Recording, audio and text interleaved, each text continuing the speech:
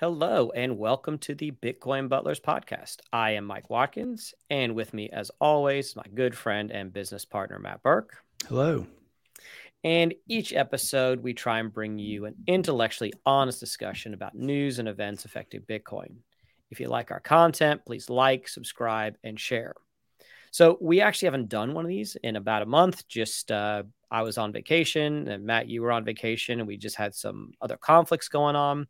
So it's been somewhat of an uneventful month for Bitcoin, both in terms of news and in terms of price action. But what are your thoughts on what you've seen from Bitcoin in the time that we've been away?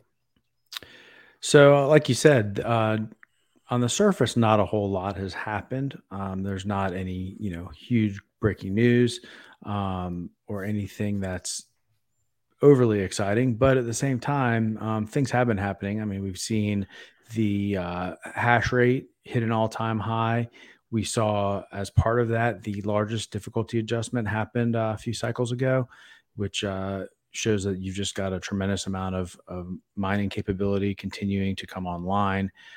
We have seen price kind of stay where it was within a relatively small range, despite additional rate hikes and turbulence around the world in terms of energy and global conflict and politics.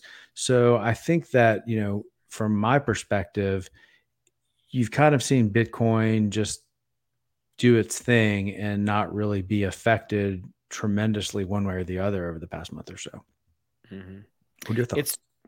It's I think that one of the things that's really weird is just how stable it's been over the past month. So if you take a look at like the FANG stocks and the NASDAQ, they've had an exceptionally volatile month. We saw drops of 20% from Amazon after earnings. We saw a drop of like 20% from Facebook after earnings.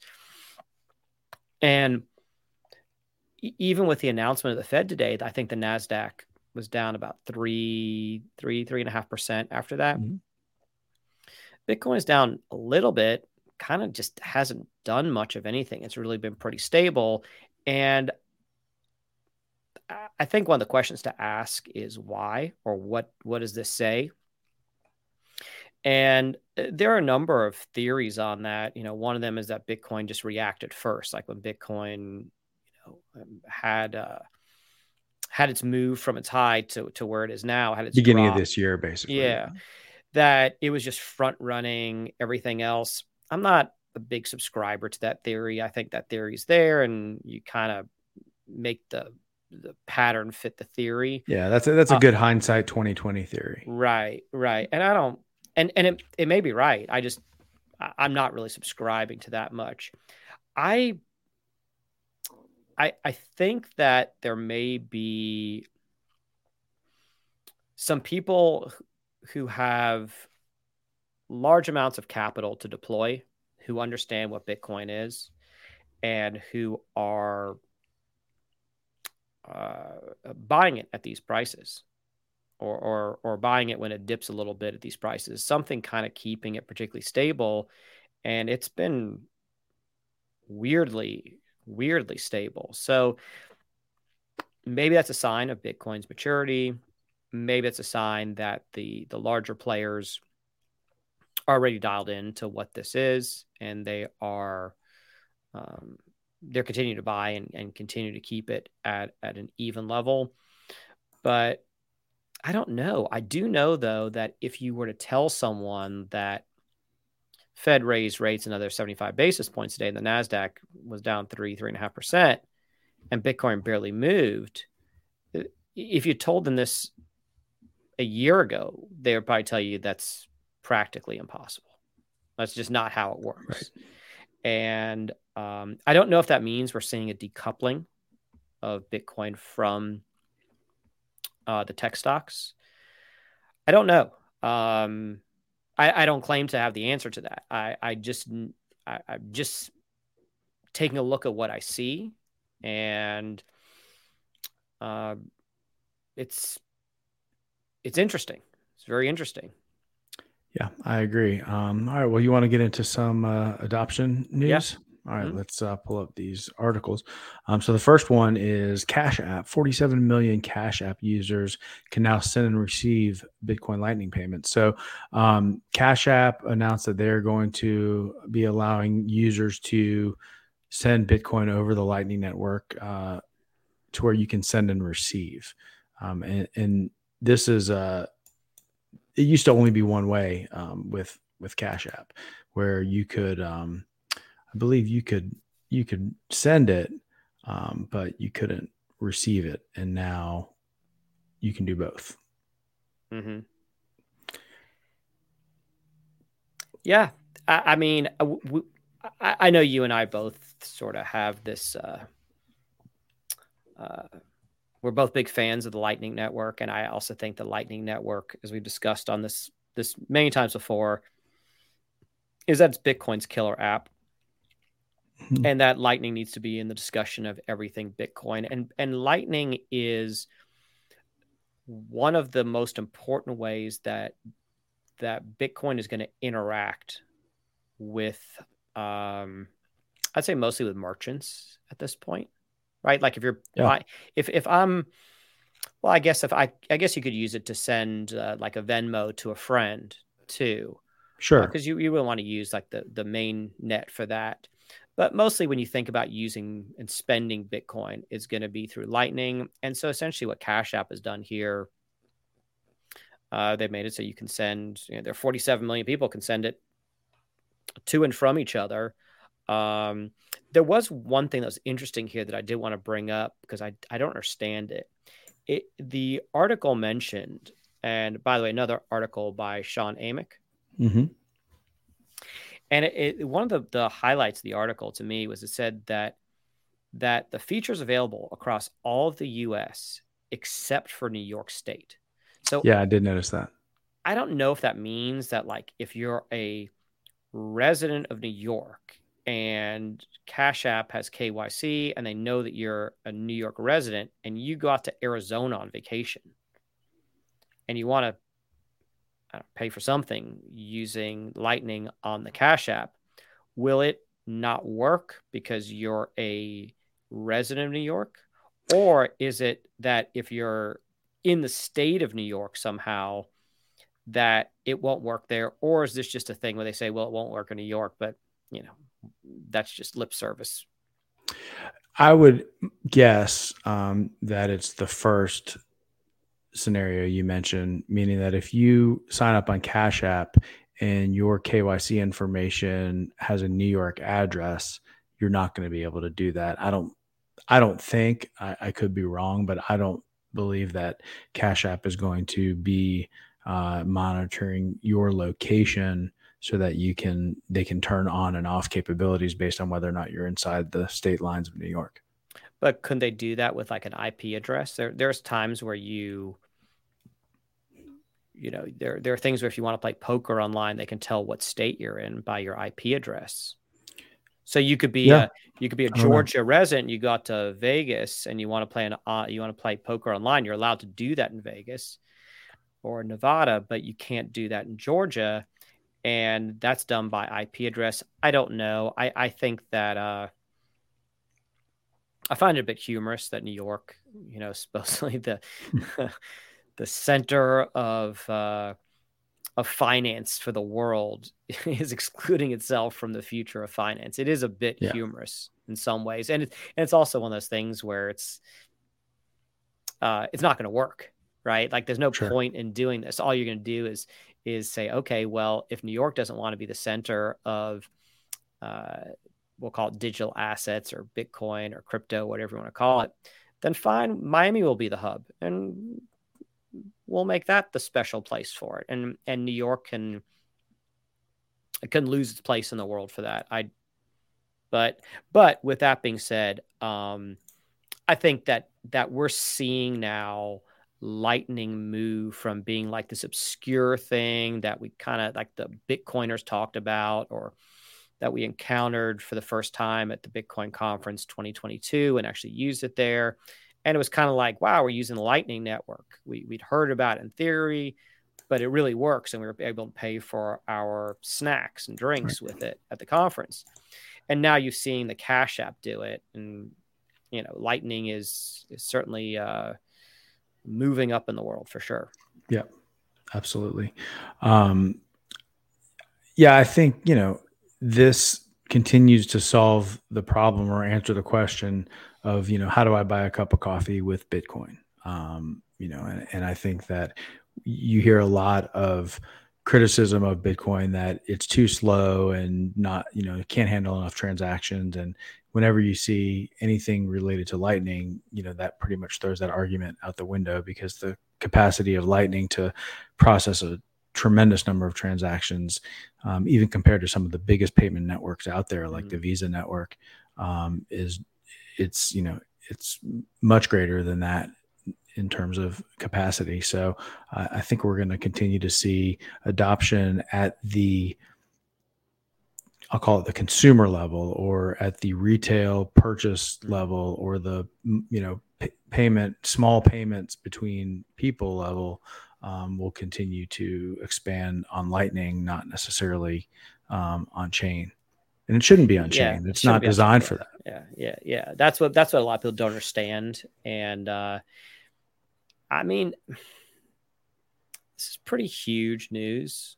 If it depends on how you look at it, and I'm looking at the way that I look at it, I think it's huge. I just think that when you take one of the largest payment apps in the world, really, and you add Lightning onto that, it's hard to understate how difficult that real estate is to acquire. It's hard to understate how difficult it is to be embedded in that. I think you mean overstate. But yeah, I'm sorry to overstate. Yeah. I should have said you can't understate. Yeah. But it's a really big deal. And I think that's going to be a bit of the theme for what we're seeing in general, which is that you're seeing a lot of building. You're seeing a lot of institutions lay down the rails. This is what we've been seeing for months, is that people have things in the works. They know this is going to be part of the future. And they're building for it now, just like a business would build for anything else. Right. And you hear that saying, that things get built during the bear markets. And we are seeing that. I think there is a tremendous amount of infrastructure being laid down. And we continue to see that happen in a lot of areas as the price kind of, stays where it is and stays well below all-time highs. You see a lot of businesses continuing to make serious investments in, Bitcoin focused technology. Yeah. I'll tell you something that I think is different, and tell me if you disagree, from, let's just say, I'll use 2 years ago. So 2 years ago would be November 2020. I think in November 2020, and maybe even November 2021, people viewed digital assets, crypto, Bitcoin, as a head scratcher in a way. Like, I don't know what this is. I don't know if this is a real I don't know if this is a real thing or not. Maybe head scratcher is not right, but just with a lot of skepticism that it was magic internet money. Yeah, it was treated as being more trivial, maybe is the way to put it. Yeah, it was just like this weird thing that people were doing, and I don't even know what that's all about. And who knows where this is going to go? Is it a fad? Right. It's kind of it because I'll be honest, I think a lot of it was and is a fad. We're not going to get we don't talk about other things, but I know there was an announcement today that I think on Instagram you could mint and create your own NFTs. Mm-hmm. And I think maybe it'll be the biggest thing that we've seen in many years. Maybe it'll be another Beanie Baby type, fanaticism going on with it. But I think it's just kind of silly. If people choose to do things that aren't that serious, nothing wrong with that. There's plenty of room for entertainment. But I don't really consider that to be like a world-changing kind of thing. Yeah, it's not a paradigm shifting type of thing. No, not at all. But now, comparing where we are today from 2 years ago, even 1 year ago, I think that there's been a lot of capitulation from the institutions. And maybe once again, my choice of words tonight is not great because I have capitulation is the best word, but the institutions are building. The financial institutions are all, and I think when I say all, I mean like 90+% are all building for the future of digital assets. And I also think that based on some other surveys we've seen, people have accepted already in their consciousness this concept of these digital assets. They're no longer like treated like a collectible or something silly that just like these computer people into.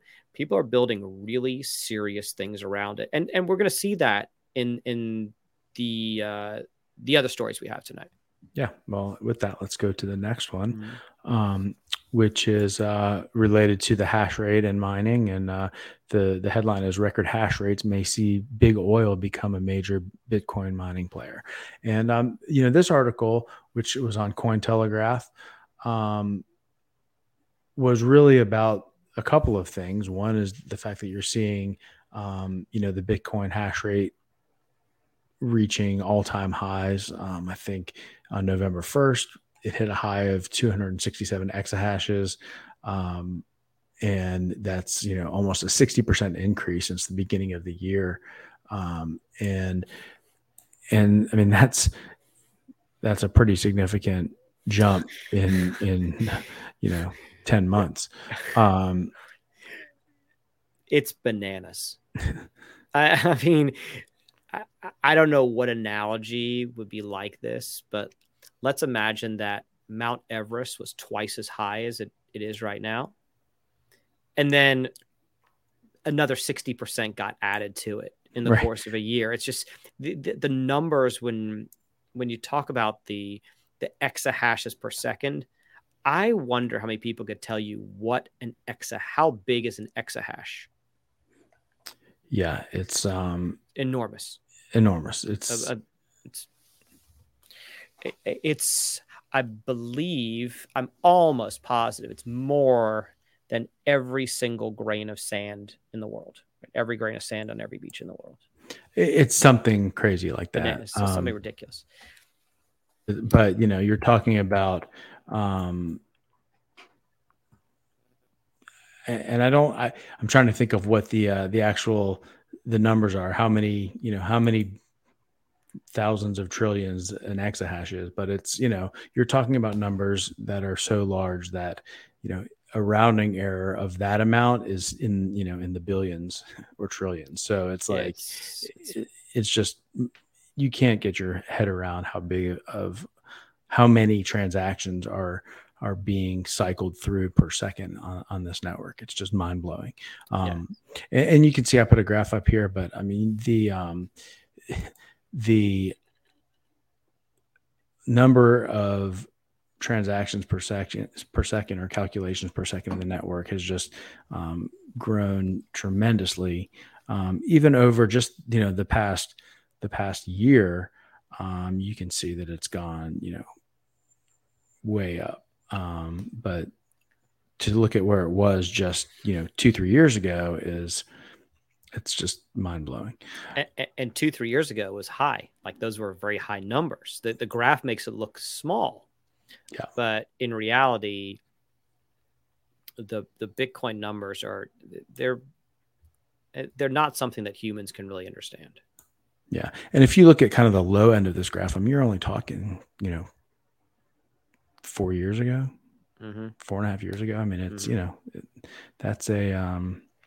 that is a pretty steep curve, I guess you could say. And so, as far as this article and what it really means, is that you're seeing just an enormous amount of hash power coming onto the network. And then on top of that, you're seeing miners struggling. The traditional mining companies are struggling somewhat between the price of Bitcoin and the rising energy costs that we're seeing worldwide. It's getting more and more difficult for these miners to be profitable, especially given that they've made tremendous investments into all of this mining infrastructure, and when you look at their ability to actually generate cash flow from the mining activity. It gets harder and harder as those as the price kind of stays flat and the energy costs go up. So the article talks about seeing some of these larger miners potentially having financial problems. Some of them are having to sell Bitcoin. We heard last week that one of the large miners, Core Scientific, filed with the SEC that they were having liquidity issues and might need to seek bankruptcy protection. So you're seeing some of that going on, which is not good news for those miners. And, I think hopefully they can, some of the bigger ones can weather the storm and come out the other side.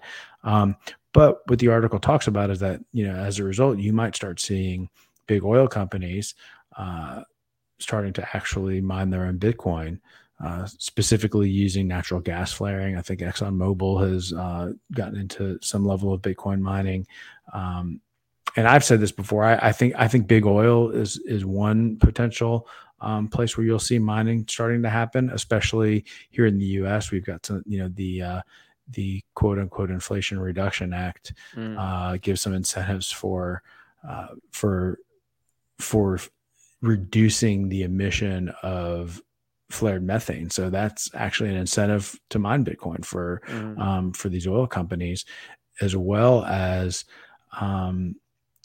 you might start to see energy companies start to mine Bitcoin. We've talked about this before. That's another area where, energy providers can actually help stabilize the grid and create a completely new revenue stream by mining Bitcoin. Agreed. And I think this is a no-brainer for the oil companies because they're not paying for the electricity. Right. I mean, they'll pay for the machine one time that will convert the flares into electricity, and the miners for them they're putting like these almost like shipping containers. Yeah, they're huts. What I've seen, huts, and so they're mobile. Say move it to where it needs to go, and this is free energy that's going to make them money. It's kind of a no-brainer for them, and I would not be surprised if we were to look out, say 10 years, so 2032, and I'll say 60% of all Bitcoin mining is being done by power companies and oil companies. Oil companies, yeah. Right. Because it's kind of a no-brainer for both. And as we talked about just a bit earlier, as Bitcoin moves from being this like weird idea that just like the small group of people were into, and it moves into being like a real asset. Something I did want to bring up that I forgot before. Someone's telling me it's not someone who's into Bitcoin. And we're just talking about different things in the market. And they said all of a sudden they started seeing in like the Wall Street Journal, like Bitcoin price listed. Like you're starting to see the Bitcoin price listed with the other financial markets, and it wasn't there a year or two ago. So it's being included in the discussion. It's there for people who aren't looking for Bitcoin. So this is what we expect to see. I don't know how much these publicly traded, very large miners, what kind of role they're going to have as we move forward. I mean, everything's different when Bitcoin's trading at 60,000 a Bitcoin or even 600,000 a Bitcoin. The math gets very different. But let's also keep in mind, even when Bitcoin's going to be at 600,000 a Bitcoin, the difficulty is going to be astronomical, even compared to today. So this is one of those things where I think we can list like things that people who don't understand Bitcoin don't understand. And so one of the things that you don't understand about Bitcoin is that when you hear Bitcoin slow, it is slow. It's intended to be slow, but the Lightning Network is fast as lightning. And then when they talk about like Bitcoin uses all the world's energy, no, Bitcoin's good for energy. Bitcoin can turn stranded energy, and people don't understand how much energy is stranded. I mean, the amount of energy stranded is it's just crazy. Or wasted. It's more than the energy. Yeah, wasted energy is more than the amount of energy that Bitcoin consumes. Exactly. So people, there was a big thing, as far as recycling. I almost view this as being sort of like something like that. You're taking something that's being thrown out and wasted, and you're turning into something that has a benefit for society, and it'll also generate revenue for the people doing it. So I'm not surprised to see this. This article was from, I'm not sure. Do you know where this article came from? Where it came from or when it came? Well, this came from like a crypto Cointelegraph. Cointelegraph. Okay, this wasn't like a Martin Financial Young Times article or anything like that. It wasn't like from a different publication. This was a digital asset focused publication or Bitcoin focused publication. So this is something we're going to see. This is Exxon. How many meetings does it take for Exxon to agree to mine Bitcoin with methane gas flares? And yeah, the answer is a lot. They're not just flipping a switch. Yeah. No. And it mentions that Exxon's working with a Denver-based company called Crusoe Energy Systems to mine Bitcoin. They're doing that right now in North Dakota. And then, there are other companies around the world. There's Gazprom in Russia is starting to mine Bitcoin as well. So there is, a tremendous amount of movement towards the mining getting closer to the energy source. Yeah. Significant. Yep. All right. Next article is Apollo, which is a $500 billion asset manager, is going to be launching Bitcoin custody for its institutional clients. We see these types of articles. It seems like, every week or two, there's a new financial institution, and whether it's a brokerage, custodian, bank, whatever, offering custodial services for their clients, or the ability to trade Bitcoin. All of those things are starting to come online with more frequency, but this one is a pretty significant one. Yeah, I looked up in researching this today. I just went to Wikipedia and looked up, what has Apollo been involved in? Mm-hmm. And the answer is just about everything. I mean, the companies they've bought and sold, they're really into like cruising industry. I think at one point they bought AMC. Mm-hmm. They acquire entire companies. And it's just a continuation of what we've been seeing, which is that all of the asset managers and money managers are getting into two things: custody, particularly for institutions, and also some kind of buying, acquisition of Bitcoin. So we're just going to add Apollo to the list, but you get a $500 billion asset manager in there with a long history like they've had and very diverse interests. And it's just another step of moving from this, from obscurity to mainstream. Yep, absolutely. All right, the next article. So MoneyGram is going to allow users to trade Bitcoin.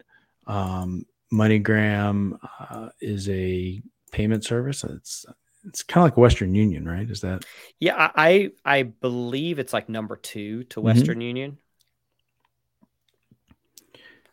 And so they're in like, I think something, when I look them up, they're in basically pretty much every country in the world. Yeah, and they're partnering with CoinMe to provide Bitcoin trading within their platform. Yeah, I mean, it's once again, it's like if you're going to be in the money business, part of being what I think we're seeing here is that people who are in the money business, whether it's the Cash App, or it's sending payments, whether it's money management, whether it's like the Western Union or MoneyGrams, anyone in the money business is looking to make sure that they have the infrastructure to handle, I think the best term to use here is cryptocurrencies. Yeah, I mean, in this case, they're talking. It looks like they're offering Bitcoin, Ethereum, and Litecoin initially, I was going to read this quote from the CEO of MoneyGram. Mhm. This is what he said about it: was cryptocurrencies are additive to everything we're doing at MoneyGram, from dollars to euros to yen and so on. MoneyGram enables instant access to over 120 currencies around the globe, and we see crypto and digital currencies as another input and output option. As a next step in the evolution of MoneyGram, we're thrilled to provide our customers with access to a trusted and easy to use platform to securely buy, sell, and hold select cryptocurrencies. So, when you read that, it's abundantly clear that what they are that they're just starting to accept the fact that if you're going to allow your customers to transact in a number of different currencies, you have to include these currencies in that list. Mhm. And I think that the infrastructure that's being built right now is um, indicative of where these companies think things are going. And we're also seeing this. We've had we're seeing this from world leaders as we're seeing like world leaders change, and their stance on cryptocurrencies is something that's being discussed, right? Their position on these things. Yeah. And I don't know of one right now that is pushing back saying, no, we're not going to have that in country X. Well, country X is going to ban all digital currencies, all cryptocurrencies. I don't know if we're really past that tipping point, because I think you need time to really get a good evaluation of that. But there's certainly an argument to be made that we're past the tipping point, that it's getting woven into all the systems in society, particularly the money systems. So it's getting woven into the public consciousness, and it's also getting woven into payment rails. This is something we saw last year, the integration of Strike, where you Mm-hmm. could pay with Bitcoin at a Home Depot if you want. They're using I forgot the network. Is it Black Knight, something like that? Blackhawk. Blackhawk. And they're actually using the payment rails are using some of those places are the gift cards. Right. That's how they do the QR code. So we're just seeing it just infiltrate everything. And I think if you were to go into coma for, let's say, 5 years and wake up on November 2nd, 2027, I think you just see Bitcoin and digital currencies everywhere. And I do want to mention something, that we are Bitcoin believers. I'm going to speak for you here, Matt. Sure. We understand what Bitcoin is. Um, we believe it is not investment advice, but we believe it is unlike anything else that's out there, that the difference between Bitcoin and Ethereum is huge, and the difference between Bitcoin and Litecoin is huge. There's only one Bitcoin. But I think those other cryptocurrencies do play a role in worldwide adoption, that this idea that you would only have that only Bitcoin should be used and only Bitcoin is good enough. Which a number of people subscribe to. I don't personally subscribe to that. I don't have much interest in Litecoin or Ethereum, but other people do. And the idea is for there to be options and choices, and if that helps get Bitcoin onto all these payment rails and all these payment platforms, then I'm all for it. I don't care if they take 150 different cryptocurrencies, as long as they take Bitcoin. Just Sure. my personal No, thing on it. I agree. And I think that, the opinion that I have of those coins, notwithstanding, because I don't own them and I don't use them, I think that, and whether or not there's real use cases for them, is debatable, and it's probably specific to each of those, hundreds of coins that are out there. But the way that I see it is that it is a way for people to gain exposure to this type of asset. And my personal belief is that over time, Bitcoin, with the help of the Lightning Network, will kind of suck a lot of those other Mm-hmm. cryptocurrencies in like a big black hole. Mm-hmm. And so that's okay too. But I agree. I don't think that there's any compelling reason to condemn those coins or to, you know, chastise people who use them. I think that all of it is moving money in the direction of being digital. And, you know, aside from something like a CBDC, I think all of that's pretty good stuff. Right. Agreed. Mm-hmm. Okay. So you want to talk about the last article? Anything else Sure. on that? No. All right. So this last one, leading South African retailer Pick n Pay starts accepting Bitcoin. Um, this is one of the largest grocery store chains in South Africa. I think it said they have about 16% of the grocery market share in the country and 2,000 stores. And they're going to allow customers to buy groceries using a QR code at checkout that will instantly convert from Bitcoin to Rand, and you know, right at the point of sale. And so I think they said that there was a pilot of 10 stores. They're rolling it out to, I think, about 30 more stores, and they've got a total of 2,000 stores. Mm-hmm. And they're also using the Lightning Network. Mm-hmm. And the cost per transaction will be about 4 cents. So this is another Lightning Network story. This actually, of all the stories we've ever done, this is probably the one that was the most meaningful to me, because my father was one of their early employees. Right. So I remember playing ping pong at the founder of the company was a guy named Raymond Ackerman, who I think is now in his 90s. And I remember going to his house and playing ping pong with his kids. And my dad worked for Pick n Pay. He probably started working for them. I don't know the exact year, but I know that Raymond Ackerman bought 4 stores in 1967, 68. And I don't think it was long before, it wasn't much time after that my father started working for them. And there are a number of things to get from this, which is that one, when we're talking about Bitcoin and cryptocurrencies and all these kind of things, although I want to go back. If Pick n Pay is using the Lightning Network is Bitcoin only. Yeah. So do you know if this is Bitcoin only?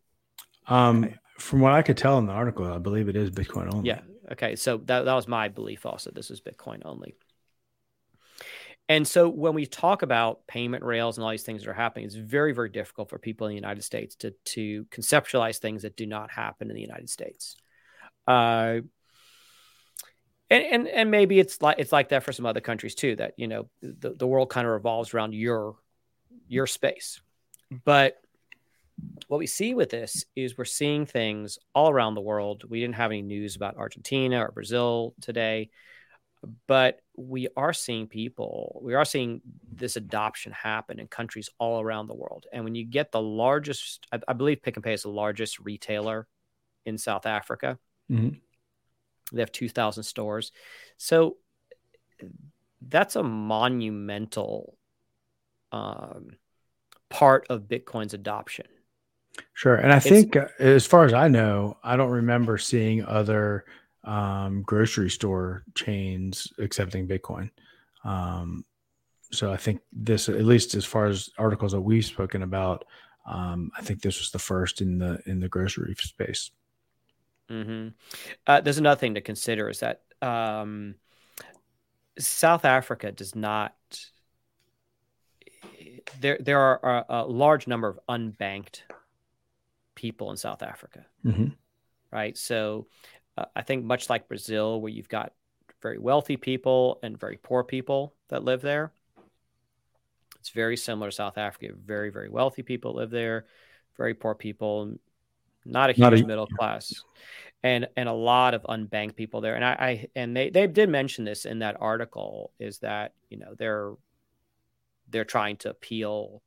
They're trying to appeal to the largest audience possible. And I know from personal experience, what that store did to appeal to both their, I'm going to call it their rich customers and their poor customers. And that was a thing that they would have, like, I'm making this up now, like in their meat department, they would have like prime ribeye or our version of prime ribeye, but they would also have meat there for poor people to buy, whatever that meat may be. They would have specials there to appeal to both the high end of the market and the low end of the market. I also think it's really innovative by Pick and Pay, and it probably shows why they're the largest, retailer in that country. 2,000 stores, a lot of stores to manage. And it's quite extraordinary to see them using Lightning, and to see a company that size just implemented everywhere using Lightning and QR codes.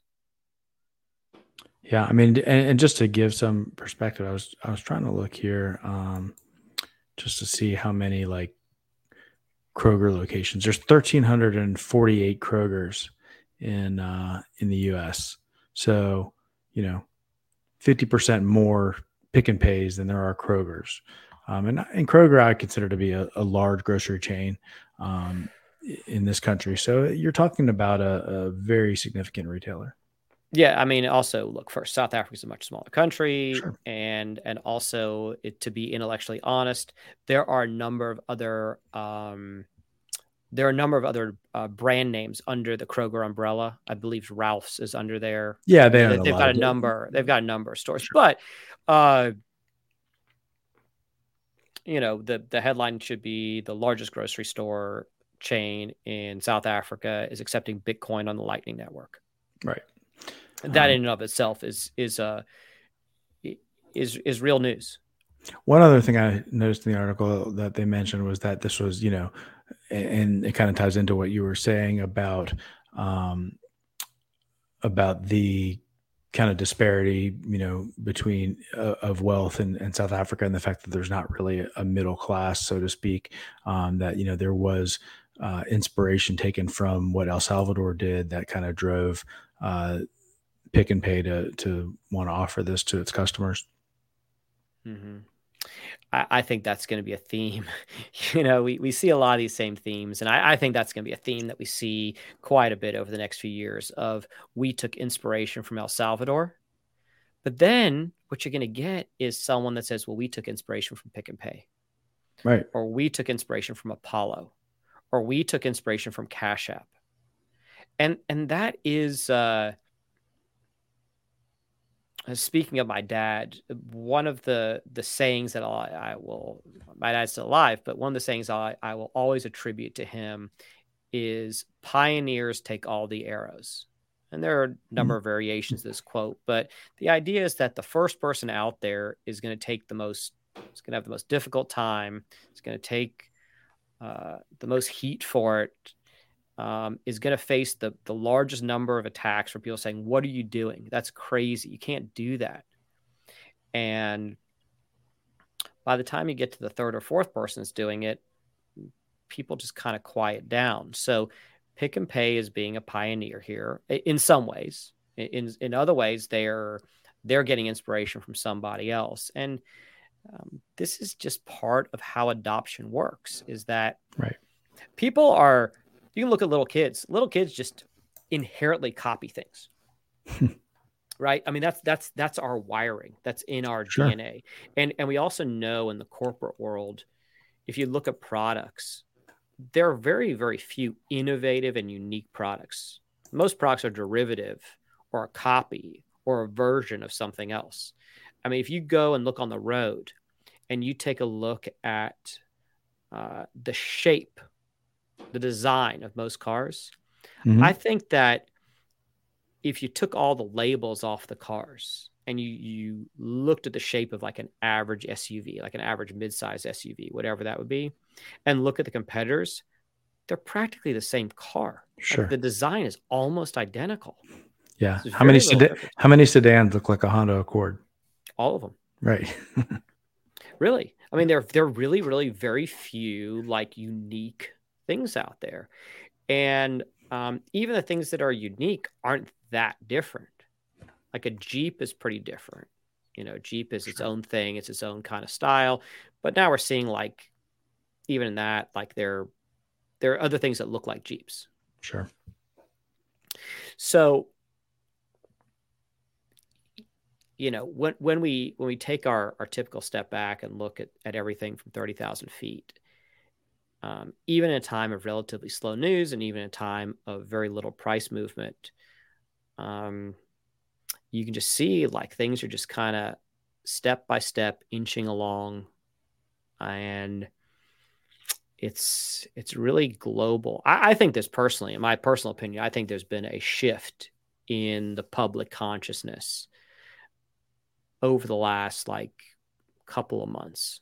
It just seems like it's baked into the world. Like countries that said they were going to ban it are now figuring out ways to regulate it. And I don't even know if there is a country that's just outright saying they're 100% going to ban it. Yeah, I can't think of one. Mm-mm. Not a significant one. There are plenty of countries that don't like it, but all of them. Yeah. Pretty much. I mean, except El Salvador and a few others, but most of them don't. Anyone with their own central bank doesn't like it. Countries without their own central bank who are relying on other currencies or dollars or things like that, they have a reason to like it. But it doesn't matter because it's moving. Yep. It's my view on it. It's just still moving. No, I agree. Hey, what else? I think that we are in a. I didn't think we would have a bear market. I thought we'd have a bear market. I didn't think it would be at this price level. So I've been wrong about that. Oh, this long? No, I thought it would. I think it's going to last most. I don't know when it will change, but I suspected it would be the last year to year and a half before the halving. And the next halving is like March 2024. Yeah, March, April, right? Somewhere around there. Yeah. So I kind of suspected that. It did start earlier than I thought. And I also thought maybe we wouldn't really have some of the cycles wouldn't be as severe because if people understood what was there and things would be different. But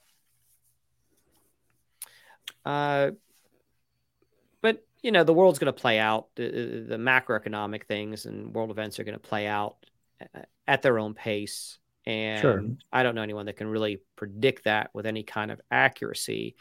But I do think that's worth mentioning, though, when people think of like a timeline and the stories for things. So something that I've been really big on lately, I've just had a number of people around me having some unfortunate events happen to them. And I cannot say that I'm excluded from that because we all have things that are unfortunate. But there was a quote that I heard that's really resonated with me. And as I've watched it play out, I think it's really amazing. And that quote is, sometimes what didn't work out for you really worked out for you.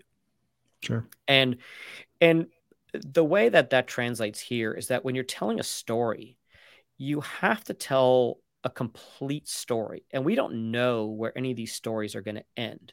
So there have been plenty of people that won the lottery and 5 years later, they're broke and miserable, addicted to drugs, whatever it may be. There are lots of these large lottery winners that end up in a horrible place in 5 years. Mm-hmm. And so if the story ended a week after they won the lottery, well, then it has a happy ending. But if the story starts, when they win the lottery and you play it out and go forward, it's a tragedy. Maybe it's a tragedy. Right. So people are incredibly impatient. And so we're talking about like what's happening with Bitcoin, these other cryptocurrencies and adoption, these kind of things. People want it to be immediate. And if I were to tell you as an investor, like let's just say I'm your money manager and I said, listen, Matt, you've got $1 million to invest. I'd buy, 50 Bitcoin, which is about $1 million, right? Mm-hmm. And I say, listen, you can't sell it. You can't do anything with it for 5 years. But in 5 years, I think you're going to triple your money. It'll go from 20,000 right now to about 60,000 in 5 years. I think most investors say that's great. A triple of your money in 60 months, fantastic. And if I were to tell you that, listen, you're not going to make anything for the first year and a half, say, fine, no big deal. But we live in an instant gratification world where people want to buy something. They want to watch it go up every single day, more or less. And they just want to see it keep going and going and going. And that's just not the way things work. And even when we have seen that work that way, like when you look at what the stock market did over the past 2 years, yeah, it's basically just going up every day. Like you almost couldn't lose until Netflix dropped 70%, until I think Facebook's down about 70%. Amazon's down about so I think it's about 60, it's 40. I think it's 40%. I'm not sure. I think about 40. Yeah. And by the way, that has very big implications for these companies, because a lot of people that work at like a company like Amazon get their compensation in stock options. Stock is a big part of their compensation. And I've actually got a friend that works for Amazon. He said, we're going to lose so many engineers because they're going to lose their compensation. They'll go elsewhere. So it really is important that you take a look, that you have a lower time preference, right? Which is part of the whole Bitcoin ethos. Yep. And realize that things take time to do it. And Bitcoin is not a get rich quick plan. Right. But when you take a look and say, okay, well, what's going on besides the movement of the price? And maybe we're being a bit repetitive here because it's kind of a similar theme. When you look at the infrastructure and the things that are being built around it, and you just completely ignore the price, I think there's a lot of signal here of what's happening. Yeah, I agree. And it's we're living through a revolution, and I think most people are missing it. Yeah, or many people exciting. are missing it. Yeah, for sure. All right. Well, with that, I will tell you where you can find us. Thank you.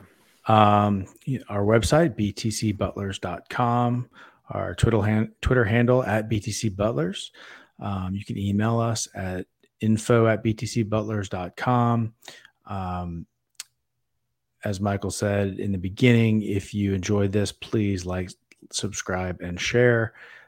If you want to reach out to us, please do. We love to hear your comments, suggestions for topics to talk about. Whether that's a comment on YouTube or Twitter or an email to us directly, we welcome it. And then, as always, Bitcoin Butlers is here to help you implement best practices as a Bitcoin owner, whether that's buying your Bitcoin, storing your Bitcoin securely, setting up an inheritance plan for your Bitcoin, running your own node. Those are all things that we can help you with. And if you're looking for any of that type of assistance, please reach out. We'd be happy to help. Excellent. Thank you, Matt. Thank you. Have a good one. Next time.